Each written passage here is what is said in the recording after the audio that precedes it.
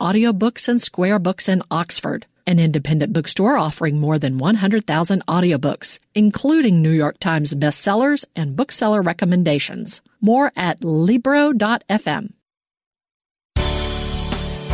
Good morning. It's 8:30 on Thursday, November 1st. I'm Karen Brown, and this is Mississippi Edition on MPB Think Radio. On today's show, hear from a U.S. Senator fighting to keep her job and the former Clinton administration official looking to unseat her. Then learn about get out the vote efforts in the often overlooked Mississippi Delta. And in the book club, it's an inside look at the life of a political pollster. Plus, hear from a group working to improve the heart health of Mississippi kids. That's all coming up. This is Mississippi Edition on MPB Think Radio.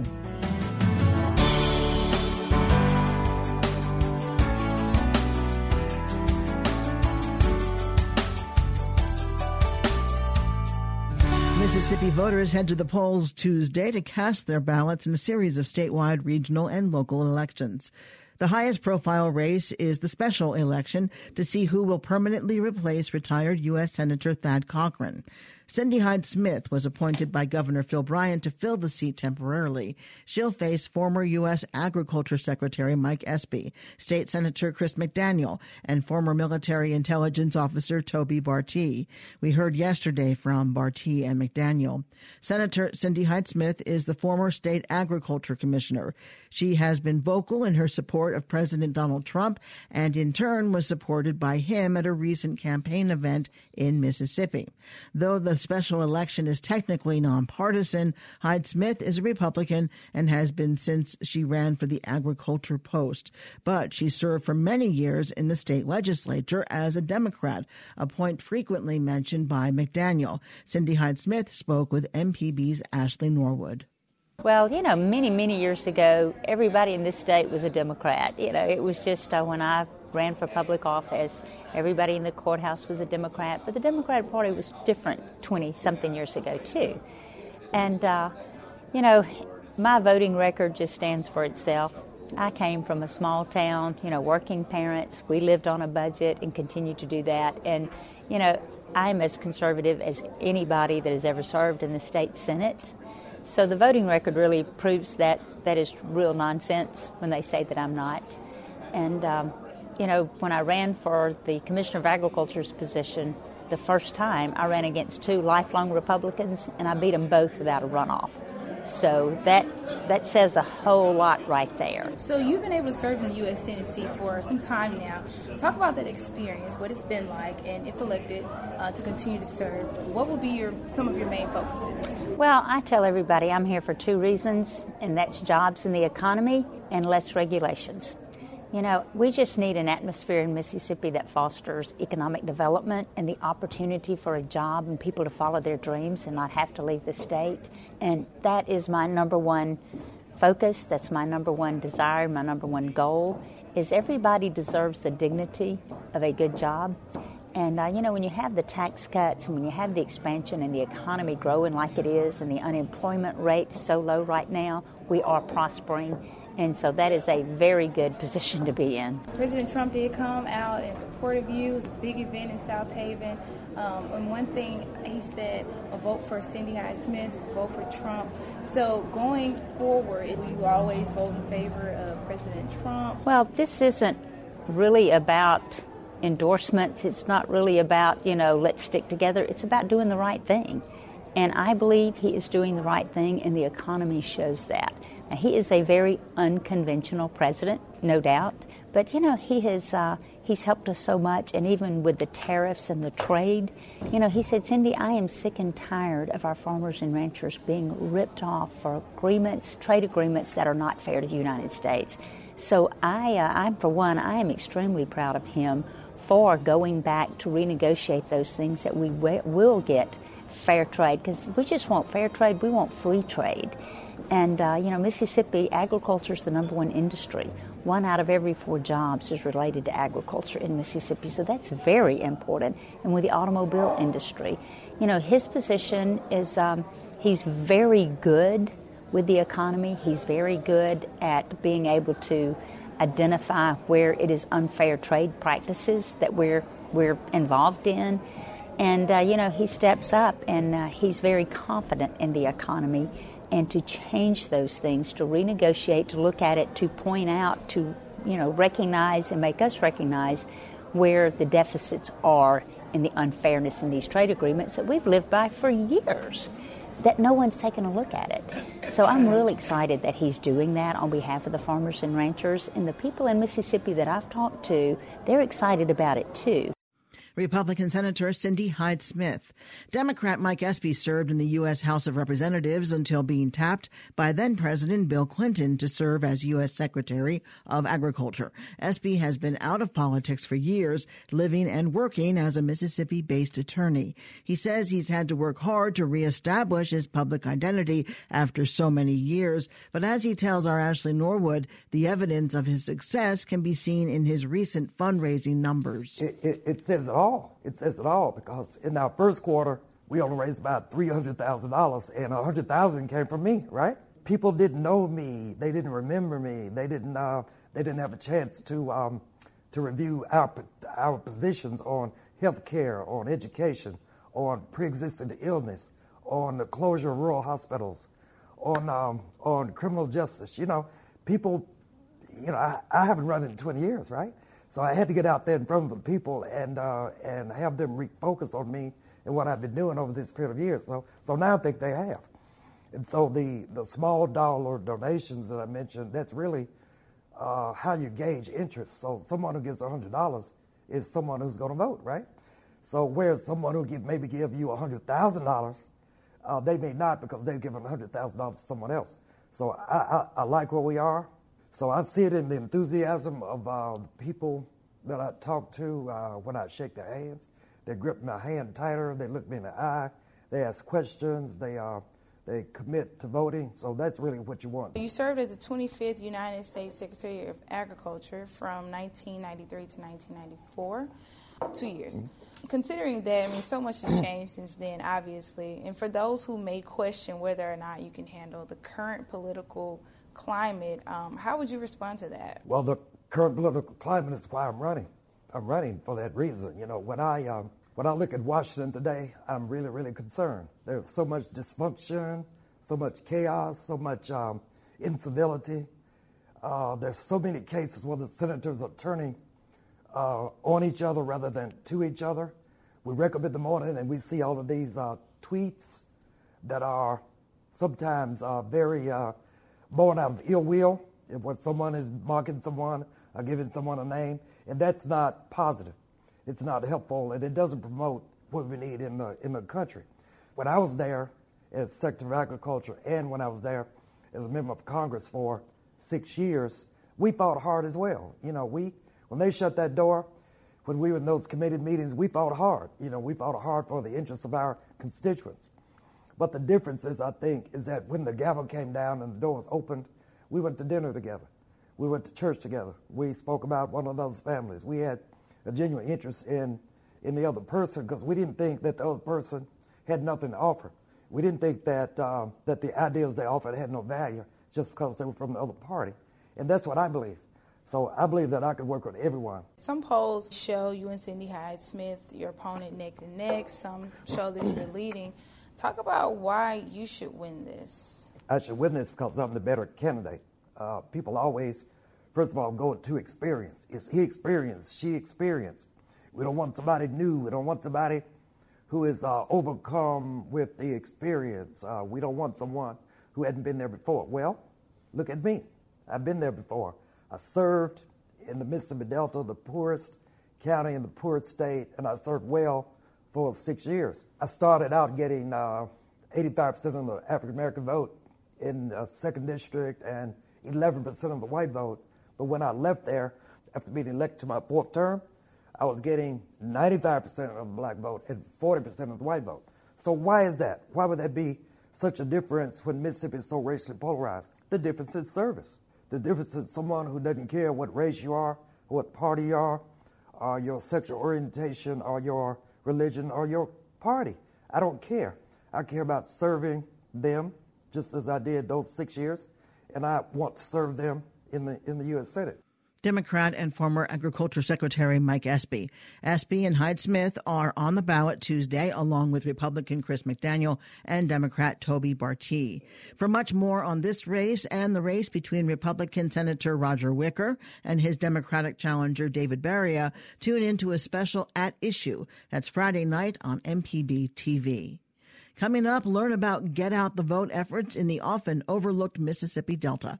This is Mississippi Edition on MPB Think Radio. We've got a big election. I am committed. We believe that this is going to be a movement. I am passionate. They're going to say we can't win. I am asking you to stand with me. On November 6th, the campaigning ends. Who will win and what will it mean for the country? Find out with live election night results and analysis from around the U.S. Critical elections, essential coverage, NPR News. Coverage begins at 7 p.m. only on MPB Think Radio. This is Mississippi Edition on MPB Think Radio. I'm Karen Brown. With midterm elections less than a week away, people in Mississippi Delta counties are working on foot and online to increase voter turnout.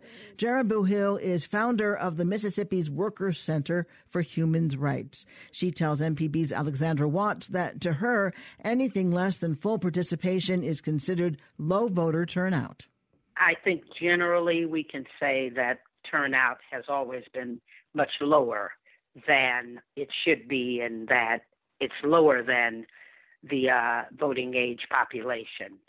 And so there's tremendous apathy, and there is a need to really focus on Deep South states in terms of getting people involved. Compared to other areas of Mississippi, how does the Delta region kind of fare in terms of voter turnout? Generally, where you find areas where there is extreme poverty and lack of opportunity, and also false promises that continue to be made to people and not kept, I think you're going to see a low turnout and low participation in terms of engagement. I have not done the research to see how that's measured from place to place. And what are some of the biggest problems that you see, at least in the Delta area, with getting people to vote? Do you see people who just aren't registered or people who may not be informed? I think it's a combination. I think there are still scores and scores, hundreds of people who are not registered.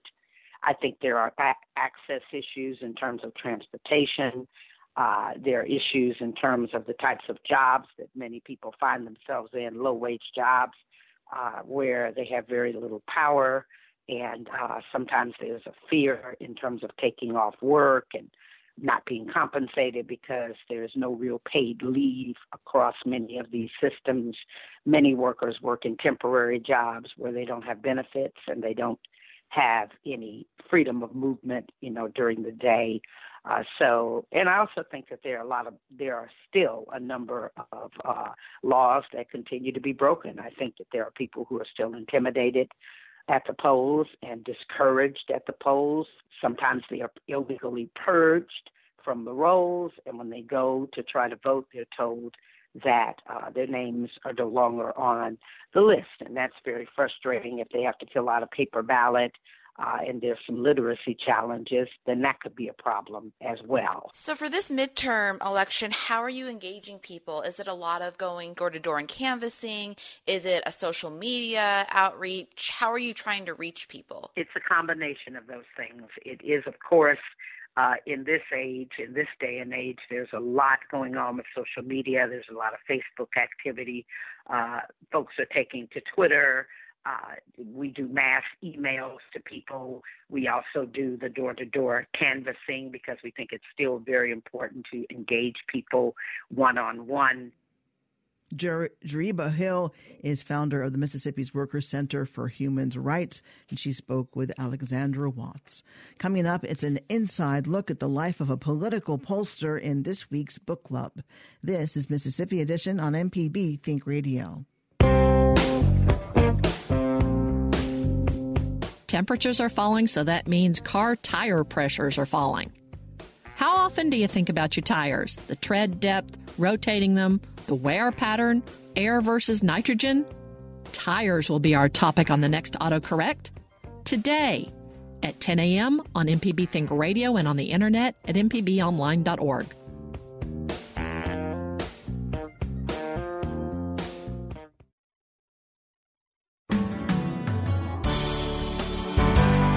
This is Mississippi Edition on MPB Think Radio. I'm Karen Brown.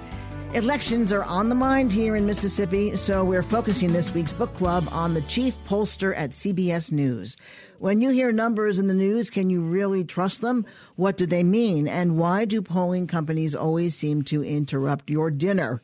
Anthony Salvanto talks about the method behind the madness of polling in his new book, Where Did You Get This Number? What we're out there doing is trying to tell stories about why people are thinking the way they're thinking. And it's an exploration.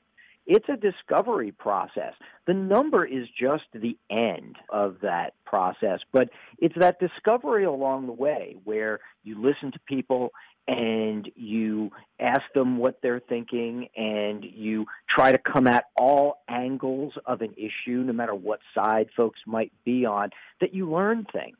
And so I wanted to hopefully convey that sort of sense of discovery that makes the job so much fun for me because people are fascinating and they're interesting and they're a whole lot smarter than sometimes the politicians seem to give them credit for. In recent polling, what can you tell us about the upcoming midterms? Well, there's a range of possibilities. And one of the things I do in the book is I hope I show people how to see the world in terms of those possibilities and not just some percentage chance, because these are arguments we're having in a democracy. This is really a dialogue, even though a lot of folks tell us they feel that political back and forth can get kind of nasty sometimes, and sometimes those conversations are getting harder to have. We need to see this in terms of people and how they're coming to their decisions. A lot of people say the economy is good, and yet there's about a third of voters who not only say the economy is good, but say they're nonetheless unhappy with the direction of the country. And that's a split that we don't often see. Oftentimes you would think, well, if the economy is good, then the party in power is going to do very well. But those folks who don't like the direction of the country are upset still with Washington. They give the president a very low approval rating, even though not all of them are Democrats. We're watching those voters because they might ultimately vote on the idea that the economy is good and therefore vote for the party in power or the Republicans. And yet, if they are unhappy with the direction of the country or they want to put a check on President Trump, then they might vote for Democrats. And I think that's one key group that's in play and is worth watching. And another one that's very interesting this year are newer voters. People, not necessarily just people who've newly registered, but also people who typically sit out a midterm. They might vote in a presidential, but in these off years, these congressional, state elections, they're not always tuned in. Well, this year we see many more of them tuned in. Last I pegged it, it was around 15 to 20% of all voters. That can be substantial if they all show up. And I think that's going to be one of the big things for everybody to watch. Folks who are answering our polls and telling us, yeah, this year I'm going to vote. I don't normally, but this year I am. If they show up, that will probably advantage the Democrats. They say they're leaning Democrat, these folks, and yet they're not habitual voters. Pollsters got it wrong in 2016. Why did that happen? Donald Trump wasn't supposed to win the presidency, according to the pollsters. I have to reckon with that widespread perception. Why is it that people think the polls were wrong? One reason is that too often we as pollsters, and sometimes as people read the polls, just look at the leader and assume that we're predicting a winner. And I often want to emphasize that, especially in close races, and especially in races where the polity is having this heated argument, and there are undecided people, that just because somebody is up by a point or two or even three doesn't mean they're going to win. It means that they have a little bit more support at the moment, but there's still a range of possibilities in play. And I do think that often in 2016, too many folks just looked at the fact that in some spots, at some periods, Hillary Clinton had this sometimes slight lead, and yet that wasn't a secure lead. Things can change. And so what we as pollsters need to do more of is go to the specific places that will decide or swing the election. Wasn't enough polling in 2016 in places like Wisconsin or Michigan, places that now President Trump flipped. And that's where the story was. And not just doing national polls, because it's not a national election. It's state by state. Where did you get this number? A Pollster's Guide to Making Sense of the World. And we've been speaking with its author, Anthony Salvanto. Thank you, Anthony. I enjoyed it so much. Thank you, Karen. Thank you for having me. Coming up, hear from a group working to improve the heart health of Mississippi kids. This is Mississippi Edition on MPB Think Radio.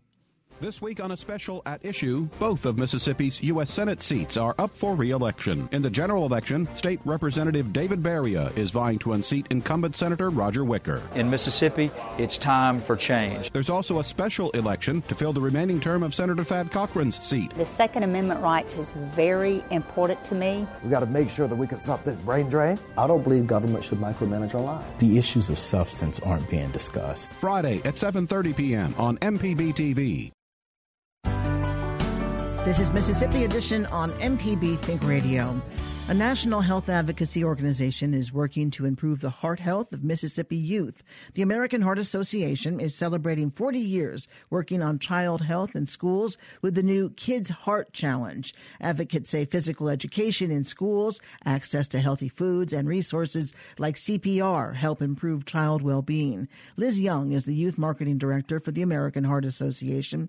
As we continue our coverage on the state of obesity, she tells us how the program is battling to improve student health. We looked at expanding our program, being more inclusive, to bring in the whole child. That's super important to us at the American Heart Association, that we focus not only on the physical health, but now putting a lot of emphasis on the emotional and mental health of our children. How long has the American Heart Association been in schools? And is it literally in schools? Yes. This is our 40th year in schools across the nation. We have over 36,000 schools that usually participate with us annually.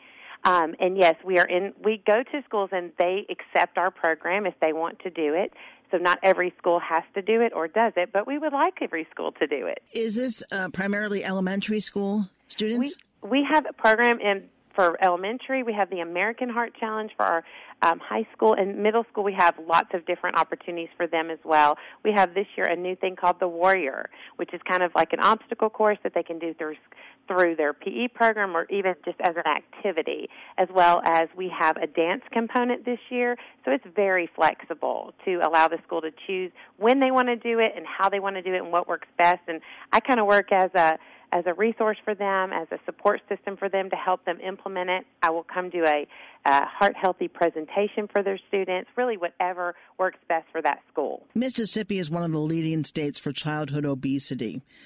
Does the American Heart Association take on that challenge? Is that incorporated into the Heart Challenge, the New Kids Heart Challenge?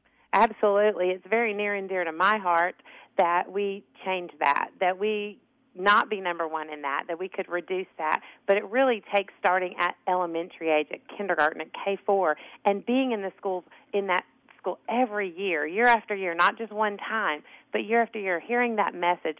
Our message is always the same. We just present it in a different way. You know, the 5 things that we explain to children of eating healthy and exercising, avoiding tobacco, getting their drinking water instead of a sugary beverage, and reducing sodium is always the same. It's just we find new and fun ways to continue to present it to them. Is there a website where parents and others can see information about the New Kids Heart Challenge? Yeah, absolutely. It's www.heart.org/Kids Heart Challenge. Liz Young is a youth market director for the American Heart Association. Liz, thank you so much. Karen, thank you. Coming up at 9 o'clock, it's Creature Comforts. Then at 10, it's MPB's all-new show, AutoCorrect. And at 11, stay tuned for Southern Remedy Kids and Teens. We want to hear from you. Let us know what you think about a story or send us a news tip by visiting MPB News on Facebook and Twitter. I'm Karen Brown. Join us again tomorrow morning at 8:30 for the next Mississippi edition, only on MPB Think Radio.